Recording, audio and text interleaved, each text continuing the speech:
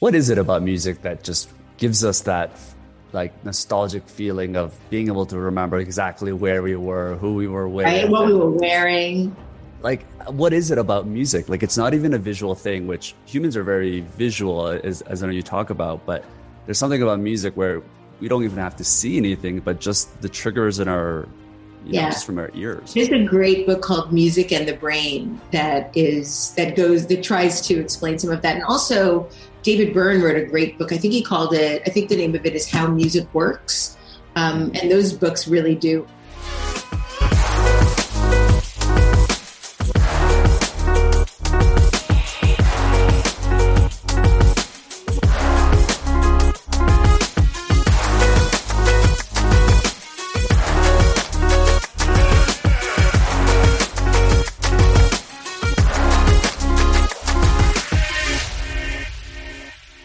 Debbie, thanks so much for joining us. Thank you, Sean. Thank you for having me. Absolutely.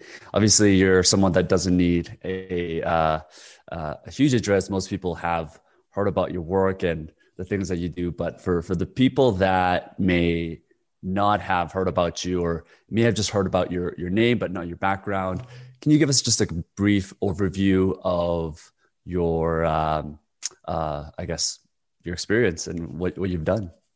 Well, I am a designer. I'm an author of 6 books, soon to be 7. I'm an educator. I run the world's first master's program in branding at the School of Visual Arts, which I've been doing now for 12 years.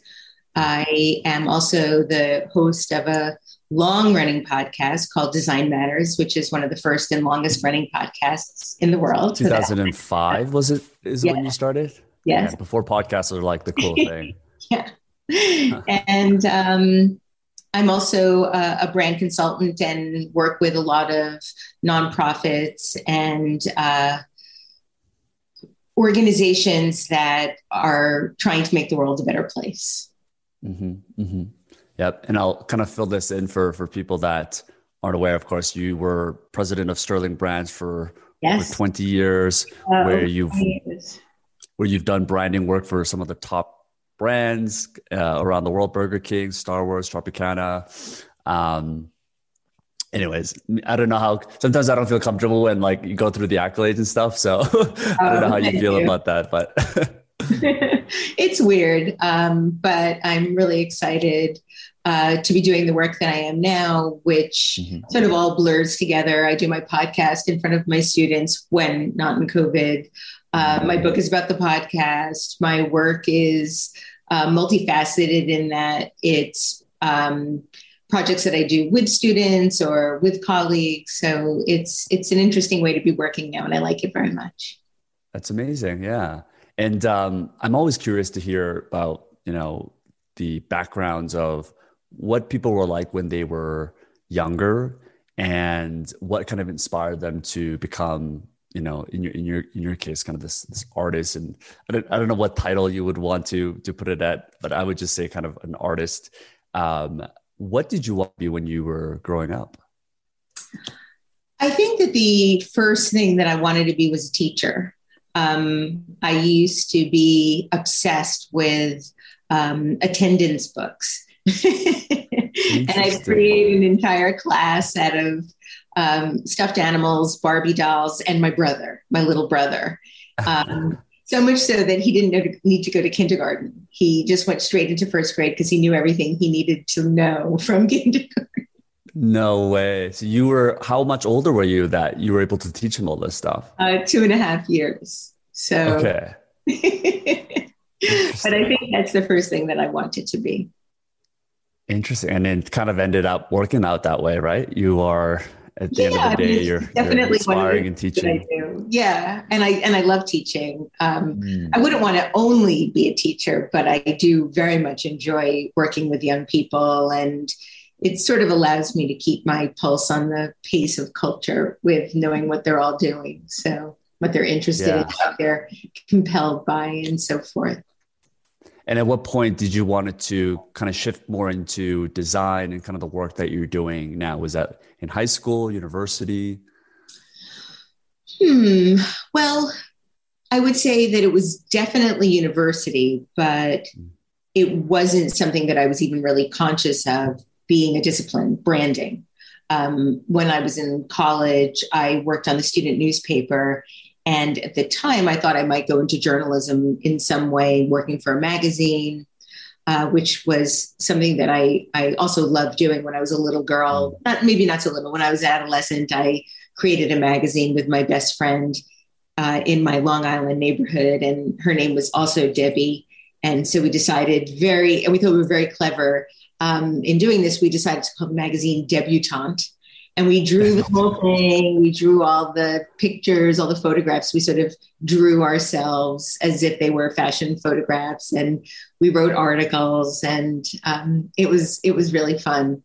So I did that. But I don't know that I was really conscious of what I wanted to do when I graduated at that point, because that seemed so far away. And then when I was in college, I started working on the student newspaper, and part of the duties of the editors was to also put the paper together. And so that was my first foray into design, because I had to design the paper and do all the layout and make all the stats. And it was very drafting table driven. And that was really when I fell in love with design. I realized that I liked design almost as much, if not more, than the actual writing and editing. And did that process take a while? Because I think a lot of people just kind of end up stumbling into the specific fields that they're into, and they realize that, number one, they're really skilled at it, that maybe they see the industry or the work in a particular light that other people don't see, or you're just surrounded by the right people so you can kind of tap into the industry. Have you ever? Yeah, go ahead. Yeah, I mean, I definitely think that I took a very circuitous route to finding what I was good at. My first 10 years after college, I've often called those experiments in rejection and failure. I really was stumbling along. I wouldn't say that I'm a particularly good designer, but I think I'm a particularly good art director or creative director. And so it took a little bit of time to figure that out. Is that a misconception? A lot of beginning kind of people that are just starting out have, that they think they need some sort of like the hard skill of being able to design, or whether it's a graphic designer or animator, to be able to be one of the best in that field, which is what you are. Well, it's very hard to say, because when I graduated, it was probably before you were even born. I graduated college in 1983. So I suspect you were born in the 90s. I'm born in 92. Yeah, there you have it. So, yeah, you guessed it. Yeah.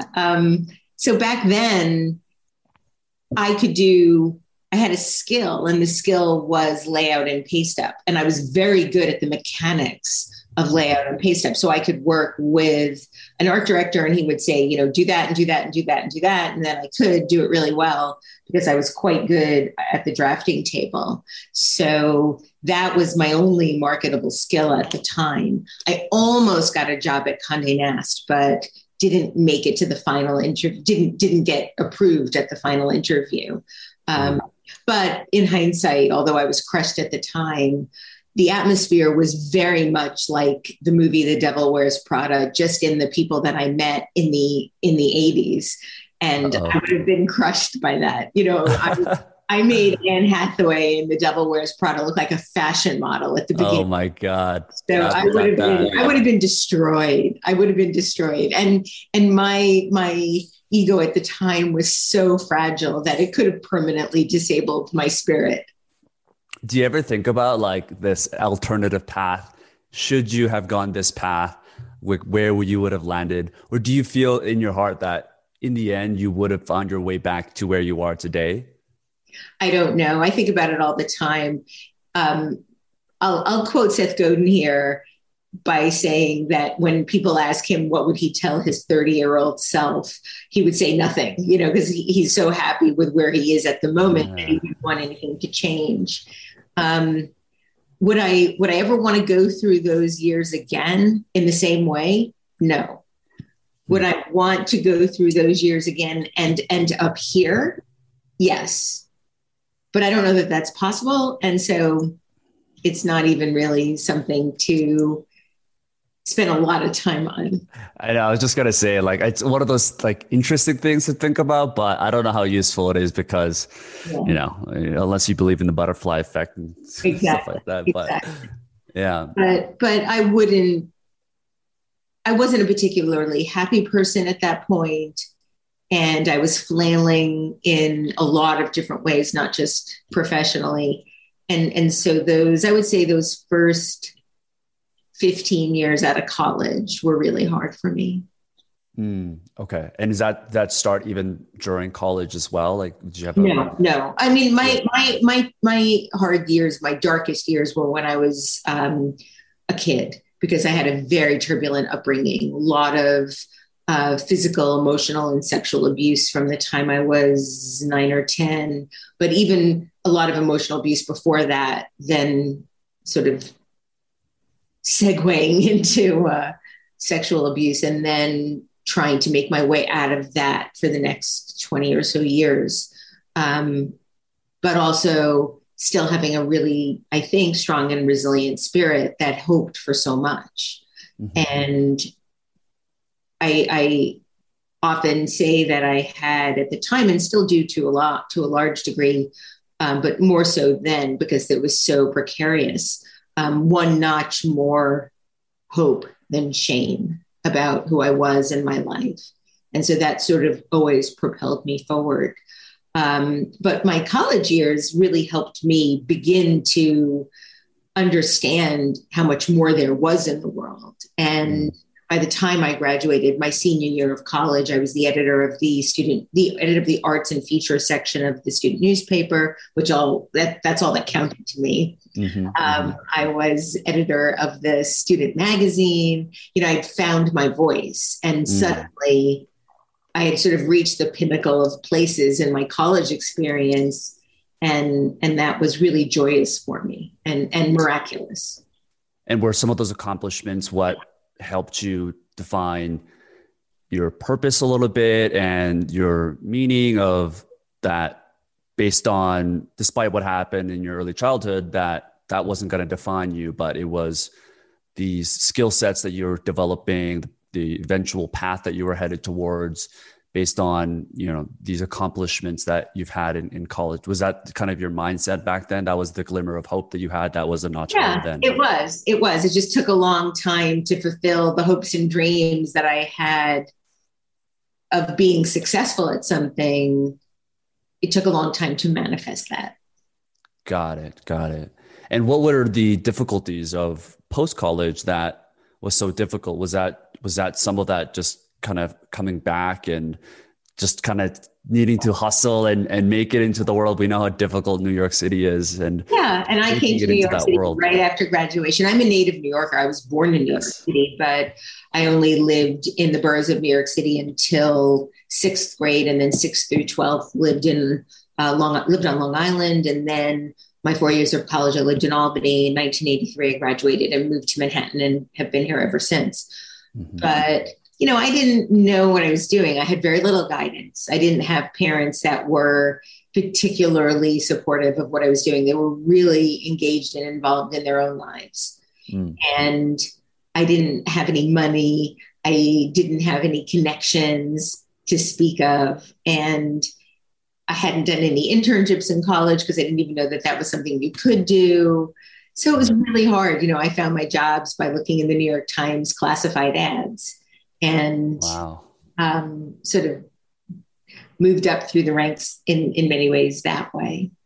Got it. So in some ways, like, you had this chip on your shoulder that... No, I never had a chip on my shoulder. You didn't? No, I've never had a chip on my shoulder. I just would get depressed, but I never walked around thinking, poor me, or why can't I get these things? Or there was never a sense of entitlement ever, because in fact, it was the opposite. I would say that I was just hoping for an opportunity to prove to myself that I wasn't useless or worthless, because that's how I felt.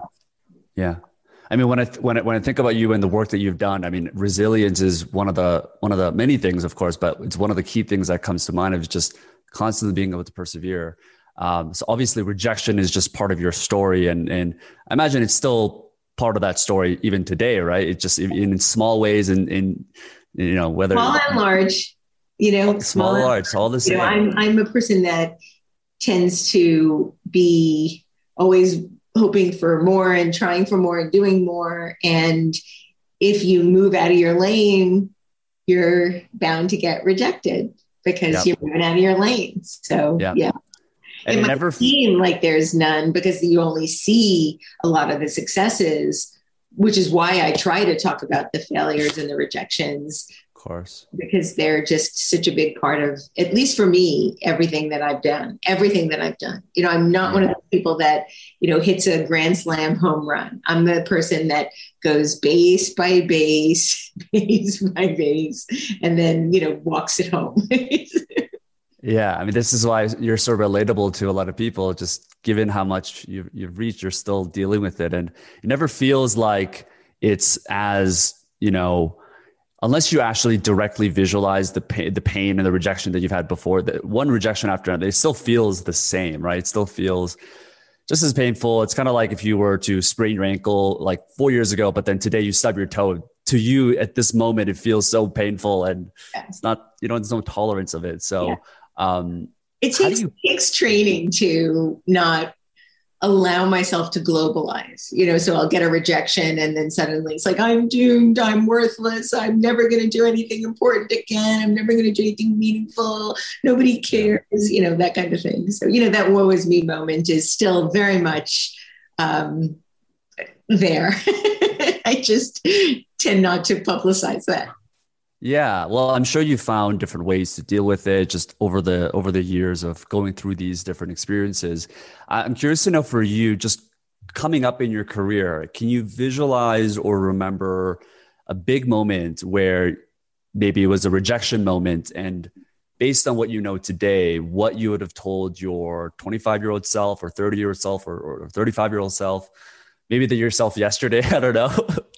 But like what you would have, based on what you've learned now, what you would have advised the younger Debbie to deal with the rejection? Yeah. I mean, like I said, I'm going to stay firmly in the Seth Godin camp, which is, I wouldn't have recommended that I change too many things because then I wouldn't be here, but, maybe moisturize more.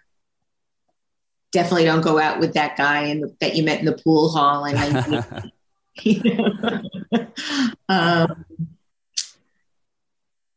I would have probably, if I had to give myself some advice, try not to worry as much. Sure. Yeah, and try not to think that, and this is something I just tell my students all the time, which is, try not to edit what you think is possible for your life before you experiment with the possibility. A lot of students that I teach now by senior year of college are already censoring. I don't think I can do that. I'm not this enough. I'm not that enough. And I did that too. So I really can relate. But the only person that was telling me that I couldn't do it was me. And I was so terrified of failure that I didn't even try for the things that I really wanted, especially because I was getting rejected and failing at the things that I didn't even really want. So I would say, anybody that is trying for something, there's always going to be the option or the possibility that you're going to be rejected. At least try for the things that matter the most to you. We can metabolize most feelings. We can metabolize grief. We can metabolize love. We can metabolize happiness and achievement. One thing that we really can't metabolize because there's no closure is regret. And so better to try to do something.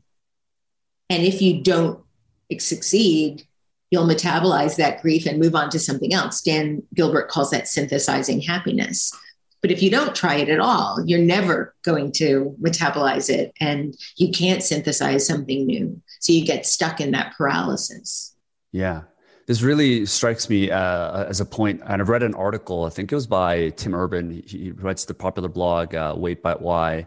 And I think he was talking about like the importance of thinking big based on how most people are taught to censor, as you mentioned, which is there's often less competition at the top just because everyone is vying for this bottom position. And this applies to careers where maybe someone is trying to get a 9 to 5 job and there's so much different competition because not a lot of people are able to think big enough to be in certain fields like that, which is like, let's take the case of Elon Musk. Like there's not a lot of competition for people that are trying to build spaceships because no one is really trained to think that big. And same goes for like the cute girl or the cute guy that you see at a coffee shop. Like oftentimes the most beautiful people, they're not approached a lot. So it's actually, I wouldn't in some know. sense. Sean, I wouldn't know. Oh, come on. You are the person, right? I wouldn't know.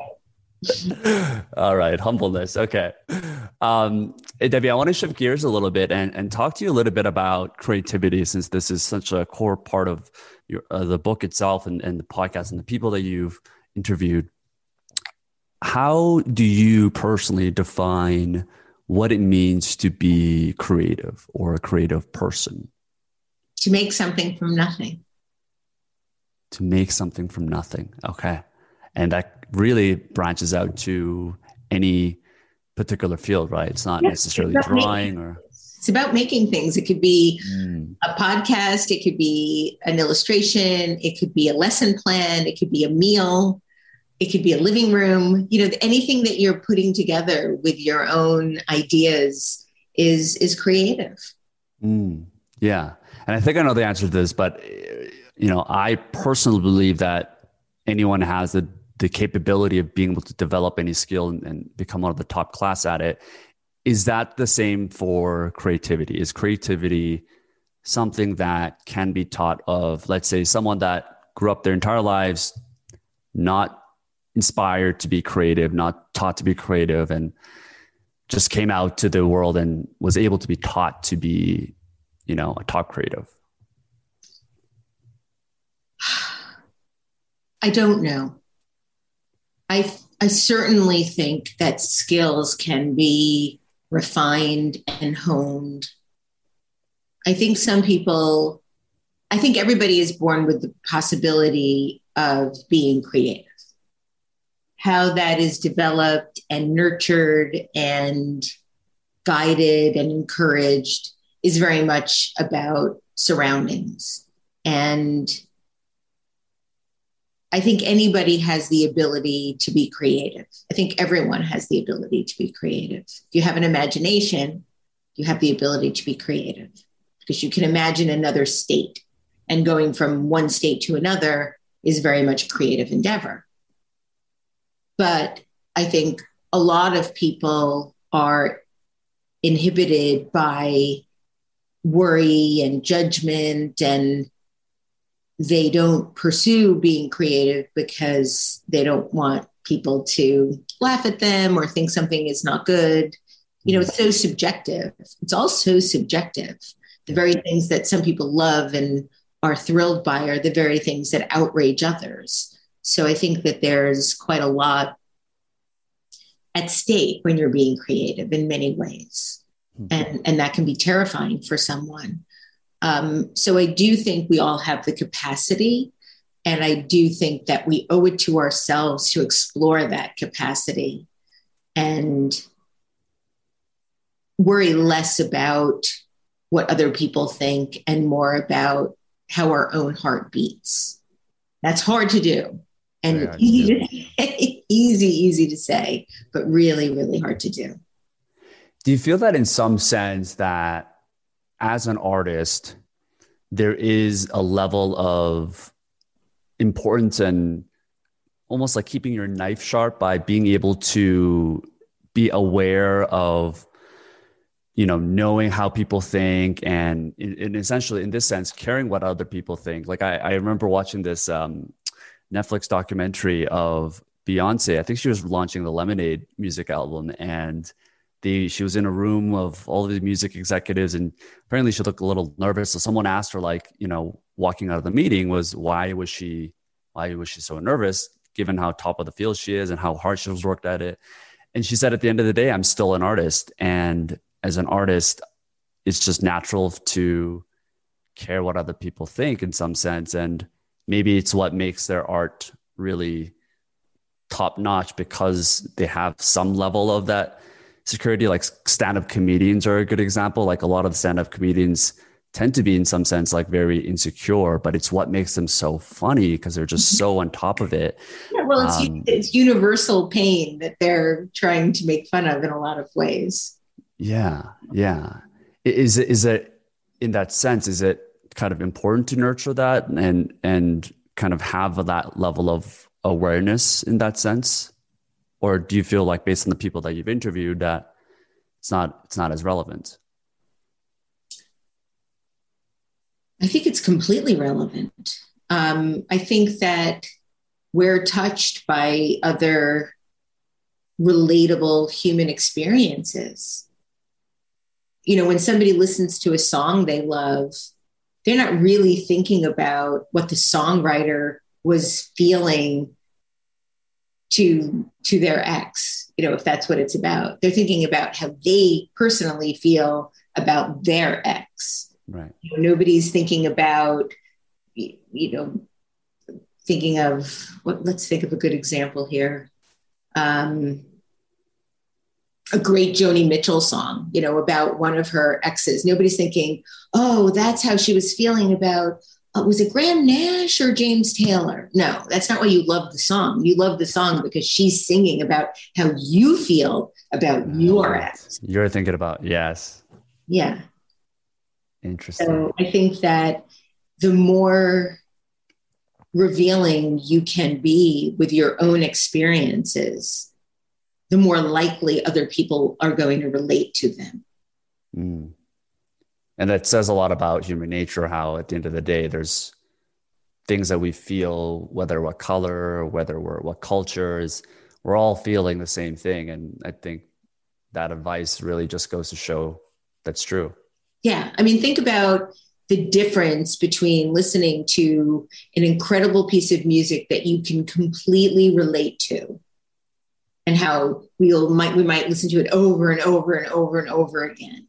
And that feeling really never changes. We still love that song so much and relate to it so much. It might be our wedding song, or it might be a song that we use to create a soundtrack of a slideshow or whatever.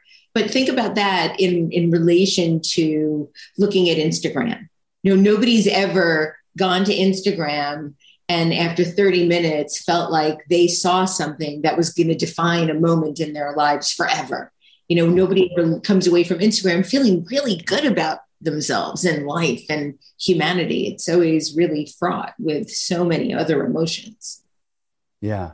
What is it about music that just gives us that like nostalgic feeling of being able to remember exactly where we were, who we were with, right? What we were wearing?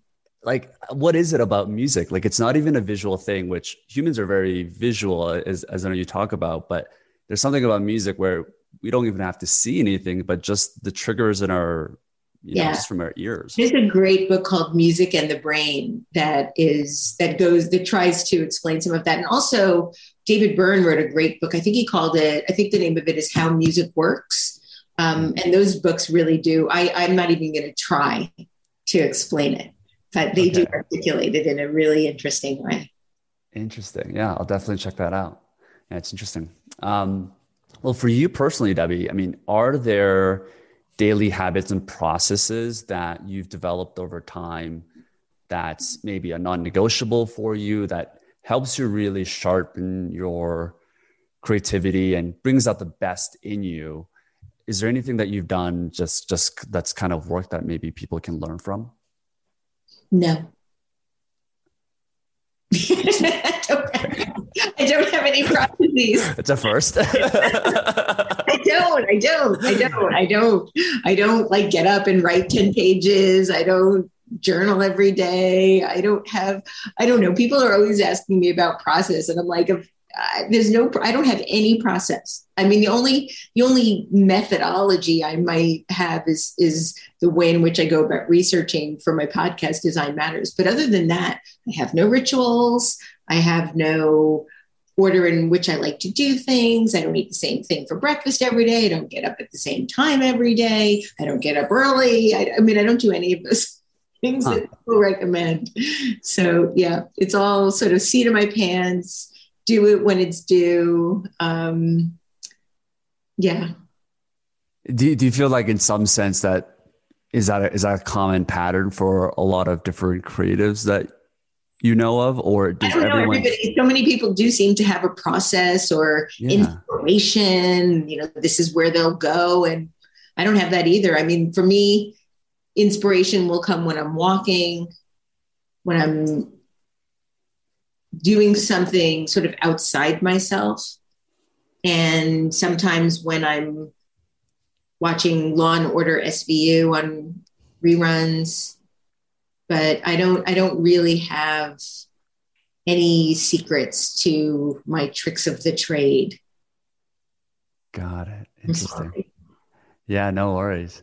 It's kind of like there's like the chicken and egg where someone talks about the general conception of creative people is that they have a very messy desk, and the idea is like, is it the chicken or the egg? Like, did the messy desk inspire the creative person to become more creative, and that's just kind of what they thrive off of, or did the creative person make the mess? It's kind of one of those things where it can be one or the other, right? Because the chaos can kind of bring out the ideas and the creativity that allows you to think outside of the box of not being so structured.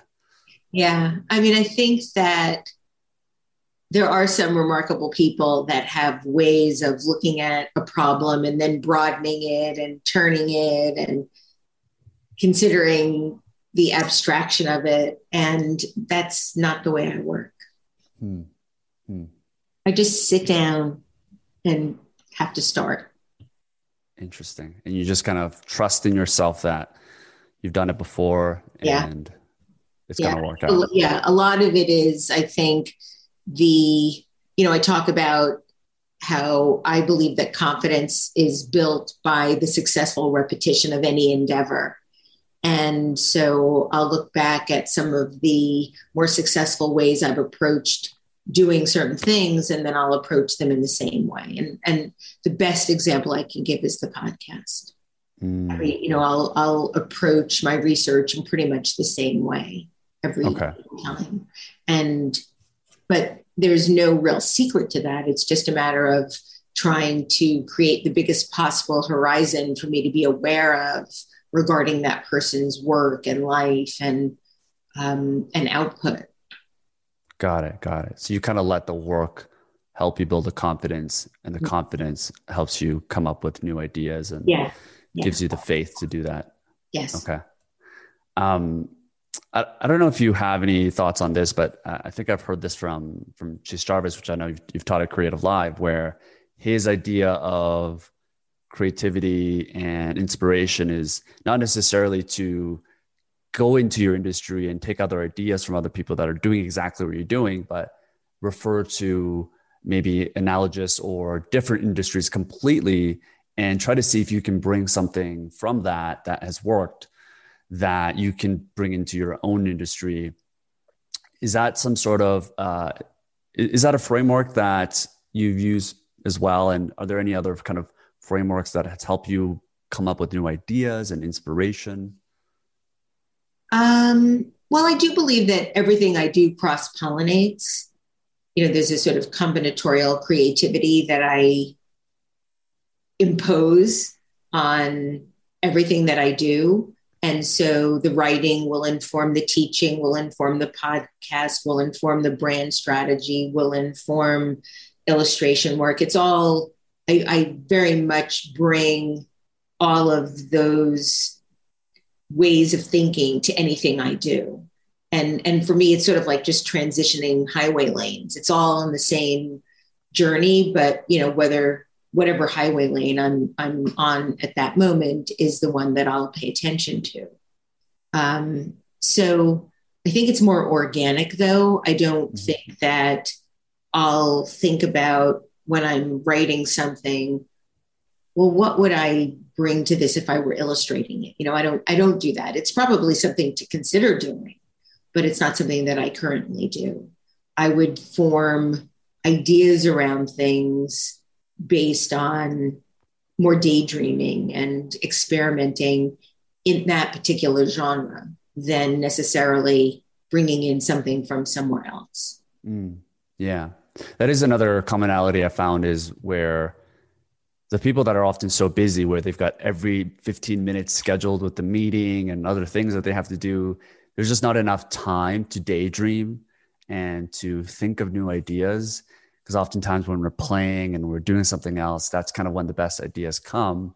I know you talk a lot about like times and prioritizing things that really matter for you. How do you personally view time, and how do you prioritize what's the most important things in your life today? Well, one of the most important things to me is sleeping. I really do need a lot of sleep. I'm an 8+ person a night. And if I get less, I'm cranky and kind of ornery. So that's a big priority. Big priority is spending time with my wife. And that's very different from my previous relationships, where I think I always put work first. And now that is a very different sort of equation. We both love to work, and we're both very involved and engaged and committed to what we do, but we often parallel work. So we are still together while that's happening, which is fun. What do you think changed there? Like, why do you think your previous relationships, you prioritized work first, but at this point it hasn't? Maybe the understanding that you really do have to make your partner a priority if you want that relationship to last. And also because she's so much fun, I just want to be with her all the time. Got it. Interesting. Okay. And that this just comes down from, what's that? What about you? How do you? I still struggle with it. Do you have a partner that you are constantly sort of trying to figure out when you're going to work and when you're going to do things? I have a different problem, Debbie, which is I tend to, like I guess a digital nomadic life, which is where you kind of enter into a city for 3 or 4 months and then you end up leaving. And that's a whole different problem in that sense, where you just have to meet people, and knowing that you might not end up staying. And it's been difficult to have a longer lasting relationship in that sense. I don't know if you believe in like long distance relationships either. And I personally don't. Hard. They're hard. They're really hard, right? So yeah, it is difficult. And I think I don't know if it ever ends. Like, I don't know if I think like at this point in my life, at the span where I want to focus on being the best at what I do. And I'm curious to know, like, at this point in your life, does that ever change? Does that ever go away, where you finally decide to say, you know what, like I've reached a certain level in my career and now I can focus on family and relationships? And no, I think I still very much want it all. So in that sense, is there ever a right time to seek and prioritize finding the right partner and making time for that person, knowing that there's never going to be an end where you prioritize work? Well, no, I prioritize my relationship now in a different way than I'm used to, in terms of time and partnership. But it almost doesn't feel like a choice, Sean, because it's now so embedded in my day-to-day life. We kind of do so much together that, and I don't mean projects and work stuff, I just mean life.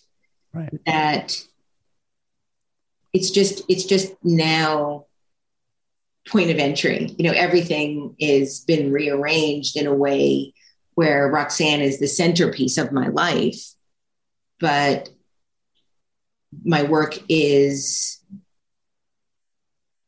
still very much part of who I am and my identity and my passion. That's a huge passion for me. I love what I do. So in a lot of ways, it's not even really work because it's not laborious. It's just my life. So it's all integrated now, but I definitely make the time to be with, or I don't find the time, I make the time to be with her. Yeah, that's one of my favorite quotes from you, which is like, everyone is busy. Everyone has a lot of different things going on, but we all have 24 hours in the day. And at the end of the day, it's what are you willing to sacrifice to make the time to be able to get what you want? And yeah, it seems like you've kind of found your flow of being able to do that. And maybe it's not the right partner, right? If it feels like you have to sacrifice this and to be with that person, maybe that's not the right person. Mm-hmm. What do you think about that? I think that's correct. Yeah. Absolutely. Yeah, it's tough. Relationships are tough these days. They've always been for me an Achilles heel. It was always the hardest thing for me. It's only gotten easier since I met Roxanne.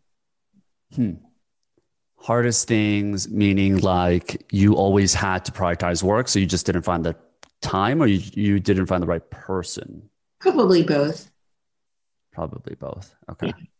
And also not really having the skills, the interpersonal skills, like learning how to be in a relationship that's not codependent, learning to feel secure within yourself, getting over abandonment issues that you bring to a relationship. All of those things have profoundly changed the sort of tenor of my relationships.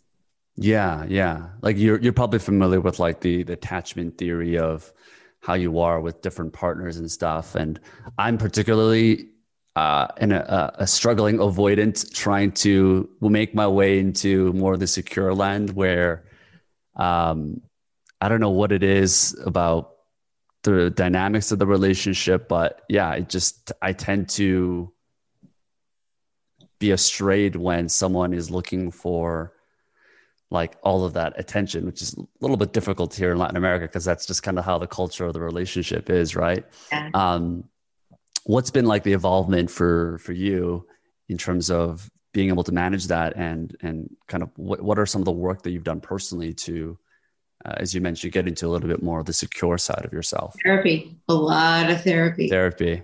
Yeah. That's the answer. Proponent saved my life. Wow. Made everything in my life possible. I really, really recommend it. Interesting. Okay. So that was the main thing. Cool. Commitment to doing it.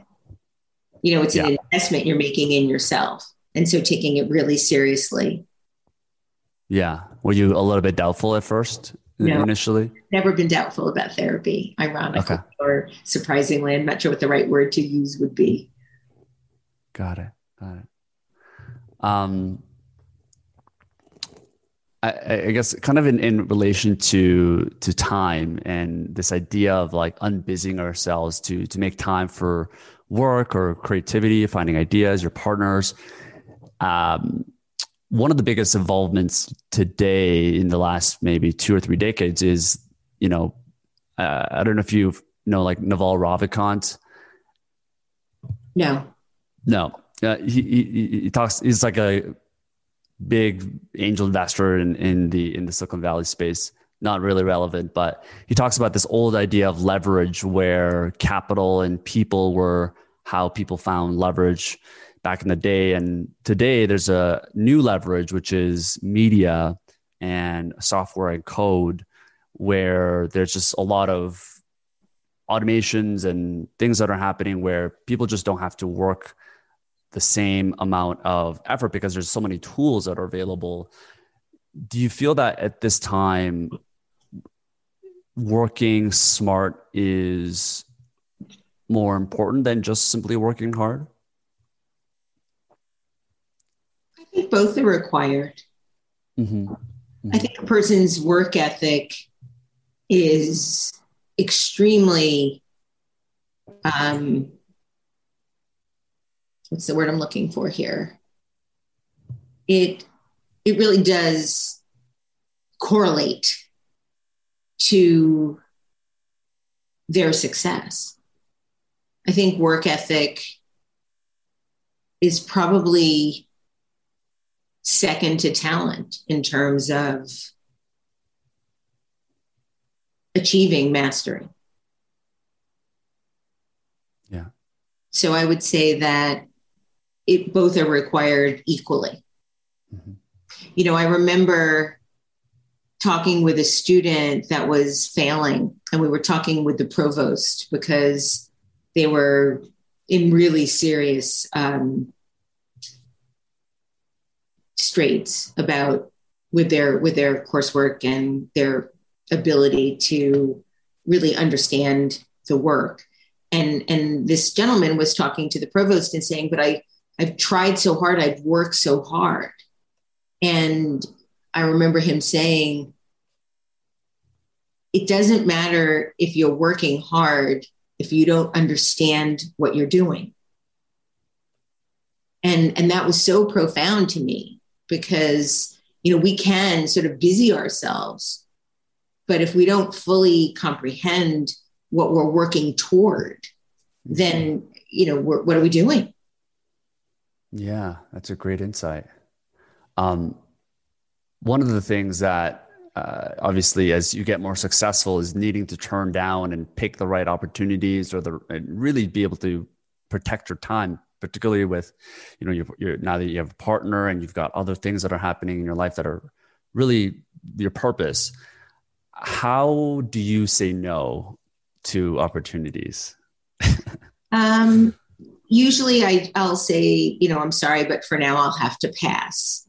I use that word pass. For now. Say for now and then pass. Pass. And does that also relate to opportunities where that even later on you might not be interested and those people end up coming back? So there does end up being a little more work, or do most people just take the hint and they say, okay, like people take the hint. Okay. The hint. And then, it might be for a specific thing. And then, they might write again at some point and say, well, I have this thing or this opportunity. And I try to be really nice to everybody because so many people, when I was starting out and when I was inviting to be on Design Matters or asking for interviews, they were kind and generous to me. It's rare that I regret that. I've only regretted it once or twice. Once recently where after the interview, and it was one of these situations where they wanted to have a tech check the day before, and then we did the interview, and then I got a photo of a release, a permissions release after, and they wanted me to sign away my rights, even and included something like political campaigns. And I'm like, I can't sign away my rights for anything I say to potentially be used in somebody's political campaign. I had never seen that before. And so then after a tech check and the interview, I said, no, I'm sorry, I can't sign this. And he's like, well, fine, I won't run the interview then. It was like, wow, I just wasted 2 hours of my life. Oh my God. I was really bummed. But that's really the only terrible experience that I wish I'd said no to. And that was a recent one too. Yeah, it's like fresh in your memory. I promise that's not something, we're not going to give you any waivers or anything like that. Yeah. And it wasn't even a waiver that I got at the beginning. So I could have read it and said, sorry, I can't sign this. But it was after. I'm like, I'm not going to sign away my political rights. That's insane. I've never seen that before. Was the interview even about politics, or did you mention something about it? And not even probably, yeah. Yeah, no, there was a whole slew of things that it could be used for, all of which were inappropriate and crazy. But this particular one was the one that I sort of honed in on as the others maybe, but definitely not that. My God.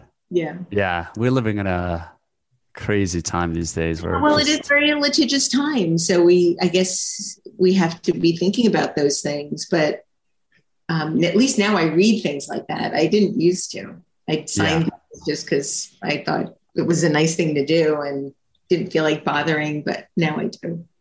Sure. Yeah. And we're always trying to look for validation of like what other people are thinking to make certain decisions, especially if we're on the fence.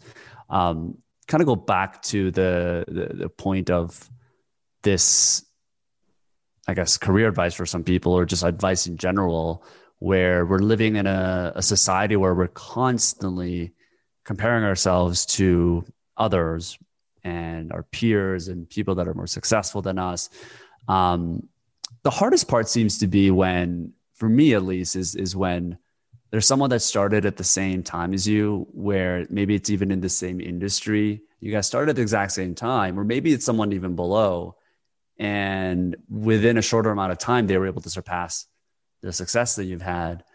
And maybe it comes from like survival instincts. Like I think in some sense, like humans were always living in social groups, and we kind of looked over our shoulders to see if we were doing the right thing for survival purposes. So I know it's like, it's not something we can suppress, but what have you found to maybe advice for other people to be able to minimize that, or to maybe leverage it for good? Well, I think it's really dangerous to assume that you know about someone's inner life. And just because they've achieved this tangible physical thing, you don't know what is behind that and what it took. And anytime that I've found myself comparing myself to somebody else, the more I learned about that person, the more angry I was for assuming that that's all they were. Mm. And I remember once I was preparing for an interview with Sue Matthews-Hale, who is a great designer. She used to be a partner at Siegel Gale. She was the president of AIGA for many years. And I was interviewing her for Design Matters. And I really like to be able to talk to my guests about the obstacles that they faced. Mm. And I'm sorry, she wasn't at Siegel Gale. She was at Lippincott. And she had gotten an internship right out of school. I think her first job was at Pentagram. I mean, she seemed to have this charmed life.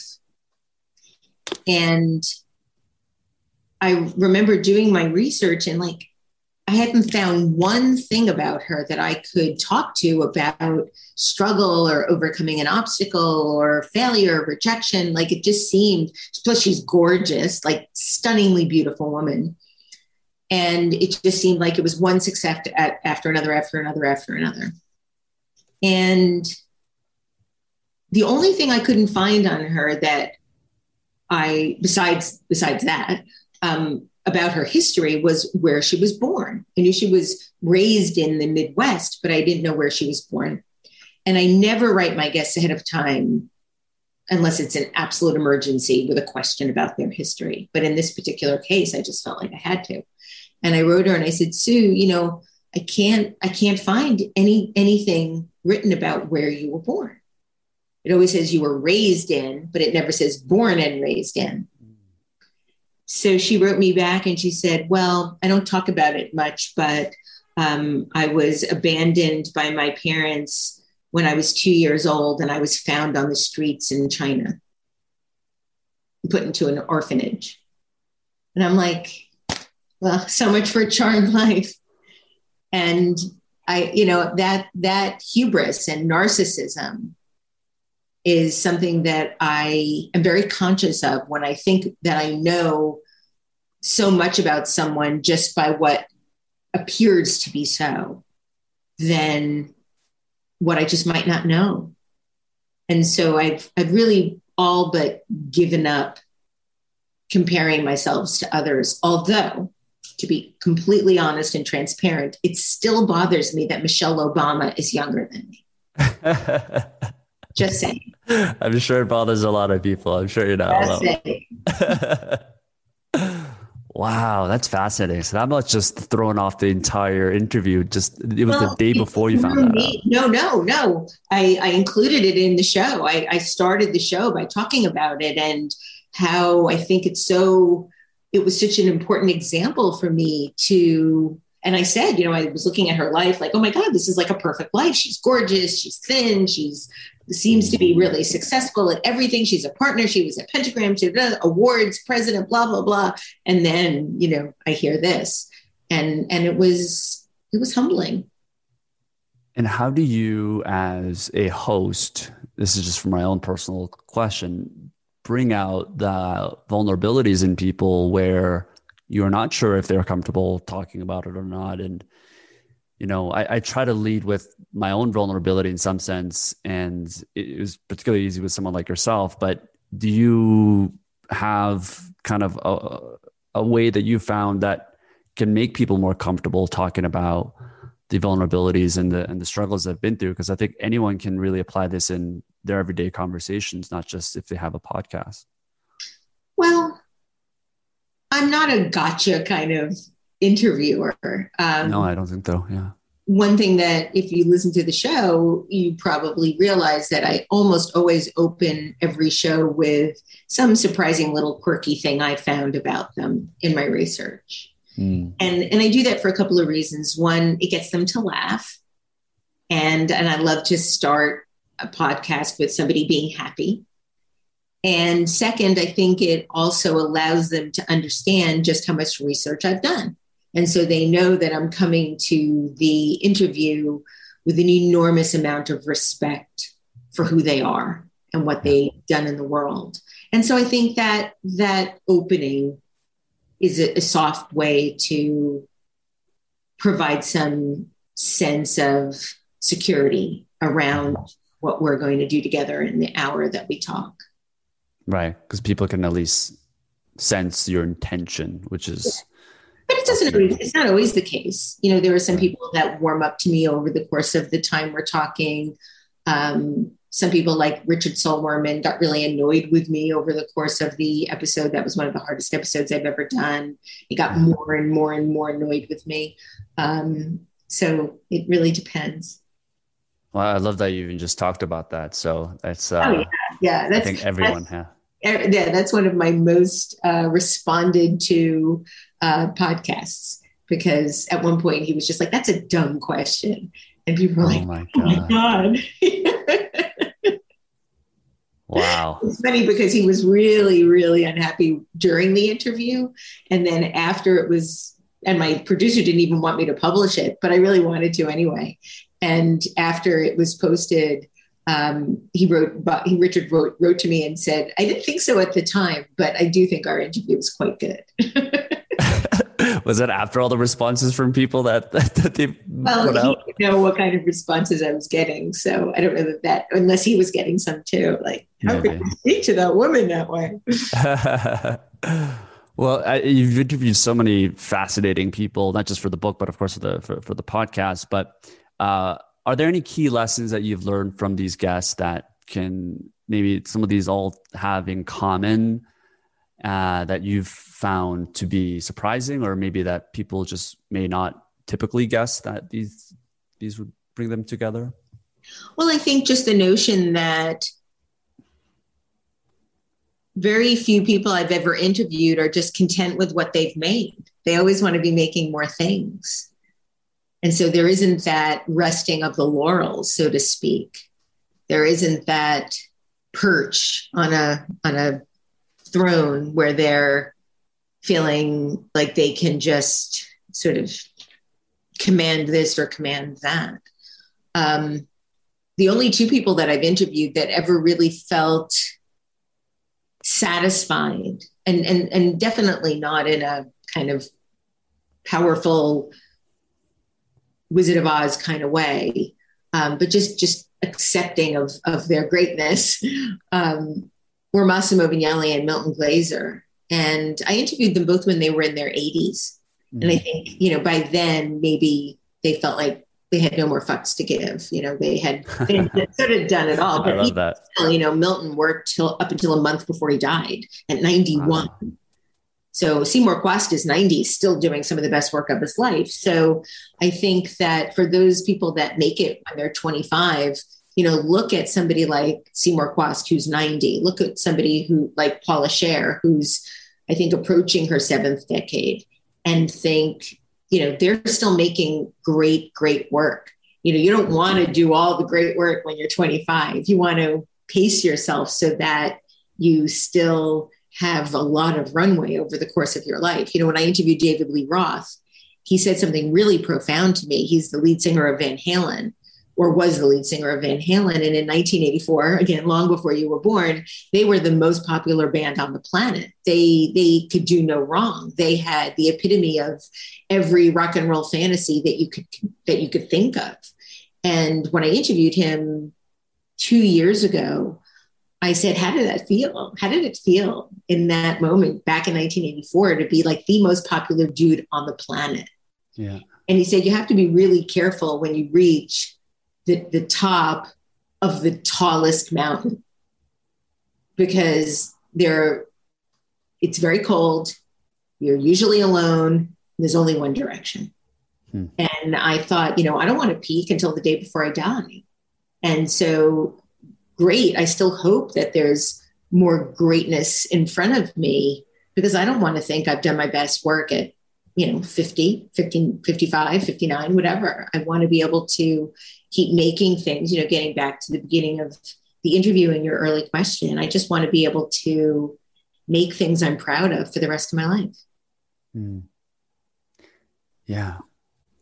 Well, speaking of patience and Milton Glaser, I know he was the inspiration for you around the 10-year plan for Remarkable Life. That is one thing that is so practical, has made such a big influence in my personal life. And I know it's already made a lot of people inspired to do and think more patiently. Can we just go into that a little bit? What is the 10-year plan for Remarkable Life? And maybe you can even give the context of, what you were taught through Milton around what the frameworks are around this. Sure. I took a class with Milton Glaser in 2005. He did a summer intensive at the School of Visual Arts. This was before I was teaching there. And it was amazing. It was one of the best things I've ever done in my life. And the last exercise over the intensive was to envision your life 5 years into the future, 5 years into the future. So I made a plan for 2010. And he said it was a very magical little exercise, and to treat it accordingly, take it as seriously as possible, because it seemed to have these magical qualities to them. And so I did. I took it very seriously. I wrote a huge, long essay. I made a list of things that I also wanted to do, envisioned everything, what my life was going to look like, where I lived, what I was working on, doing, who I was with, pets, projects, everything. And we shared it with the class, which was an important component, the sort of declaration of it.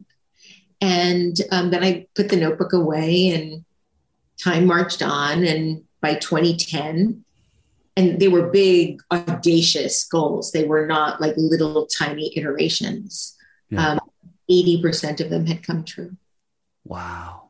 What were like some of them, if you don't mind sharing? Well, one was teaching, and I not only started teaching undergrad the next year, but by 2009, so 4 years into the plan, Steve Heller had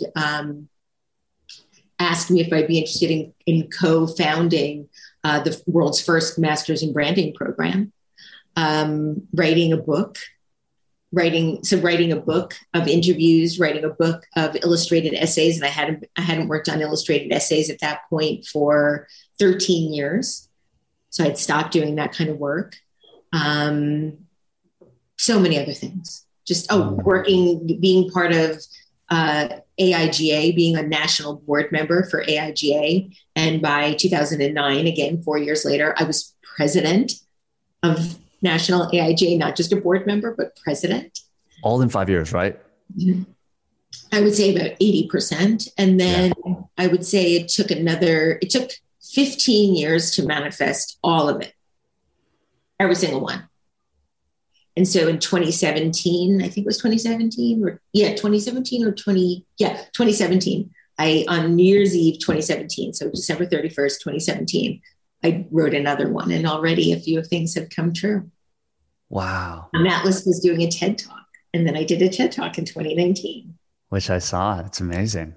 So the idea is that you're writing things down, and can it be like a vision board that you can add visual things, or is it specifically meant It was to really write an things? essay, but speaking of which, I'm working on something with Chronicle, like a little card set to help people envision their own 10-year plan for a remarkable life.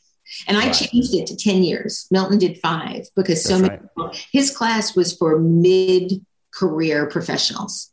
So at the time I was in Mm, class, 2005, so I was 44. I wanted to create a longer timeline because I was mostly working with younger people. And so they were just graduating. And so I wanted to give them a longer runway. So I changed it to 10 years. sure. Yeah. And it just adds the patience Mhm. and how important of that virtue is, right? For Yeah. someone that's being able to do something. I think what's also important is I think you're forcing people to think bigger, because what you can accomplish in 10 years is often a lot more Mhm. than, just the things that you can accumulate over time and exponentially grow. Um, I don't know what your takeaway was from the 5 year thing, but I did something similar to that. It was called the perfect day. And you get into very much like the specifics of what your perfect day would feel like, from the moment you wake up to Yeah. what you're doing. That's And that's what this is. That's exactly the same thing. that's right. And I didn't have a time frame, which is one thing I maybe should have done. But the thing that I regret is that, maybe not regret, but something that struck me is that most of the things that you mentioned, 80% came true. Waking up to a certain point, uh, having a certain lifestyle, and what are the things that I'm working on. And I'm curious to know, like, for you, what was the takeaway that, like, you should have thought bigger in that sense? That was for me, at Yeah. least, like, I don't have any regrets. I think it was a great exercise for me. I think I really did allow myself to fantasize. I mean, I wasn't making a list that included curing cancer. If I felt like I could, I would have, but I'm not a doctor and I'm not a scientist. That wasn't in my purview. I right, really, truly put things that I wanted with all my heart that seemed possible. I didn't write co-star in a movie with Julia Roberts. They were real, tangible things that I really, really wanted in my life that were a stretch. Writing a book, I'd never written a book before, but that right. was something I really wanted in all my heart. So that's how I created it. Yeah, yeah. And what's been different for you writing it the second time around? Like, how have you changed your approach from how you wrote it the first time? Um, I don't know that I changed it. It was really hard to, given my success with this little exercise, you'd think Yeah, I was doing this every year, right? Just updating it and redoing it. I had a lot of resistance to sitting down and doing it. And so much so that I gave myself a deadline. I had to right. finish it in 2017. And there I was, New Year's Eve, December 31st, 2017, spending New Year's Eve writing my essay because I had decided that this was going to be something that I finished in 2017 and worked on it, well into the wee hours. So technically it really wasn't 2017 anymore. But 2018 turned out to be one of the most significant of my life. I met Roxanne. I went on the National Geographic expedition. The work that I did on that expedition was covered in the New York Times. Then 2019, I did my TED Talk. So it really did set the stage for this next chapter of work that I want to do. But I have to go back and read it again. Was I was reading the Milton essay, like once a year or once every other year. And I think I didn't read it for the first time after writing it for about 2 years. And then when I read it, I was like, oh my God, this is crazy. And so now I really should go back and reread it again, because now it'll end up being close to 3 years. Mm. It's exciting. Yeah. And one of the things he mentions is be careful what you wish for, because a lot of the times, I don't want people to think this is like wooey and this is like, like the secret or anything like that. I mean, at the end of the day, this is just the North Star Yeah. that reminds you of where you want to go. And I don't know. Yeah, I almost feel like I wonder if this is an exercise for people that are trying to do these audacious things, to not necessarily put themselves in the shoes of how they think and who they are today, but maybe someone that is 5 years down the road. Because as I'm sure for you and for a lot of people, there's like fears and dreams and capabilities and resources that maybe that you had 5 years ago that at this point in your life is not as intimidating, doesn't feel as exciting, and feels like you're capable of more. And I'm just wondering if that's an important mindset for people to have when they're doing this exercise, because as Milton said, like a lot of these things can come true for a lot of people based on what they have in mind. Yeah. I mean, I can't really explain the mysterious elements of this. All I can say is that it profoundly changed my life. And leave it at that. I'm not a big woo-woo person. Yeah. I'm not a new age person. You know, the idea of being a vegan to me is like, I just don't even understand that. So I'm not somebody that is thinking about that type of mystery on a regular basis. But this really is something else. Yeah. Well, highly recommend for people doing it. Debbie, you've been so gracious with your time. I'm gonna leave you with 2 final questions. What's the biggest investment you've made in your life or career, or what's the best? That's made a big impact in either your success, your happiness, your fulfillment, purpose, anything that makes you who you are today as an individual? Well, definitely the biggest and the most important would be therapy. You can't really understand your motivations if you've had any kind of trauma in your life without any kind of help. And for anybody, and that's almost everybody at this point in our world today, if you've experienced any kind of trauma or harm, the biggest and most important thing you can do for yourself is better understand who you are through that. And that's with therapy. Right. And it doesn't have to be this big trauma that they've gone through. It could be breakup. It could be. Yeah. And then final question, what are you most proud of? In my whole life? Could be anything. Could be what you've done today. It could be your life. It could be your career. All right. I have 2 answers. I'm most proud. The number one thing in my life I'm most proud of is my relationship with my wife, because I worked really hard to get to a place where I could have this kind of relationship. And I feel really lucky that we found each other. That's the thing I'm most proud of in my life. The thing I'm most proud of this last year is having finished my book, which was a slog, which will be out in October. And it's called Why Design Matters. Why Design Matters, yes. Right. Almost forgot the name there. Why Design Matters, Conversations with the World's Most Creative People. And it is a bit of a monograph about the show. And I'm like really, really proud of it. Yeah. And just to name some of the people that you've interviewed, of course, Milton Glaser, you've interviewed Seth Godin, Tim Ferriss, Esther Perel, Brene Brown. I mean, amazing game changers, thought leaders, just amazing people. So highly recommended. And Debbie, thank you so much for making the time. Thank you. What a wonderful so vulnerable.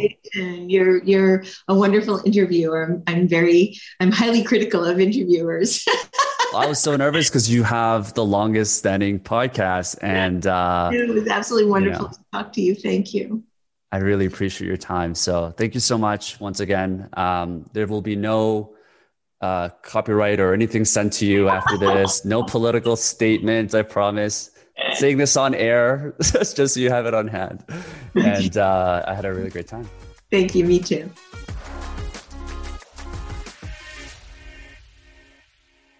Thanks for making it all the way to the end of the show. Hope you really enjoyed our guest today and that you took one thing valuable from our conversation. If you haven't already, I would love it if you could leave a quick rating or review on whichever network you're listening to the show, and share this episode with one friend if you found it valuable. And if it's something that a friend, a family member, or just someone that you care about could find a little bit of insight from what you learned today. All right. Ciao.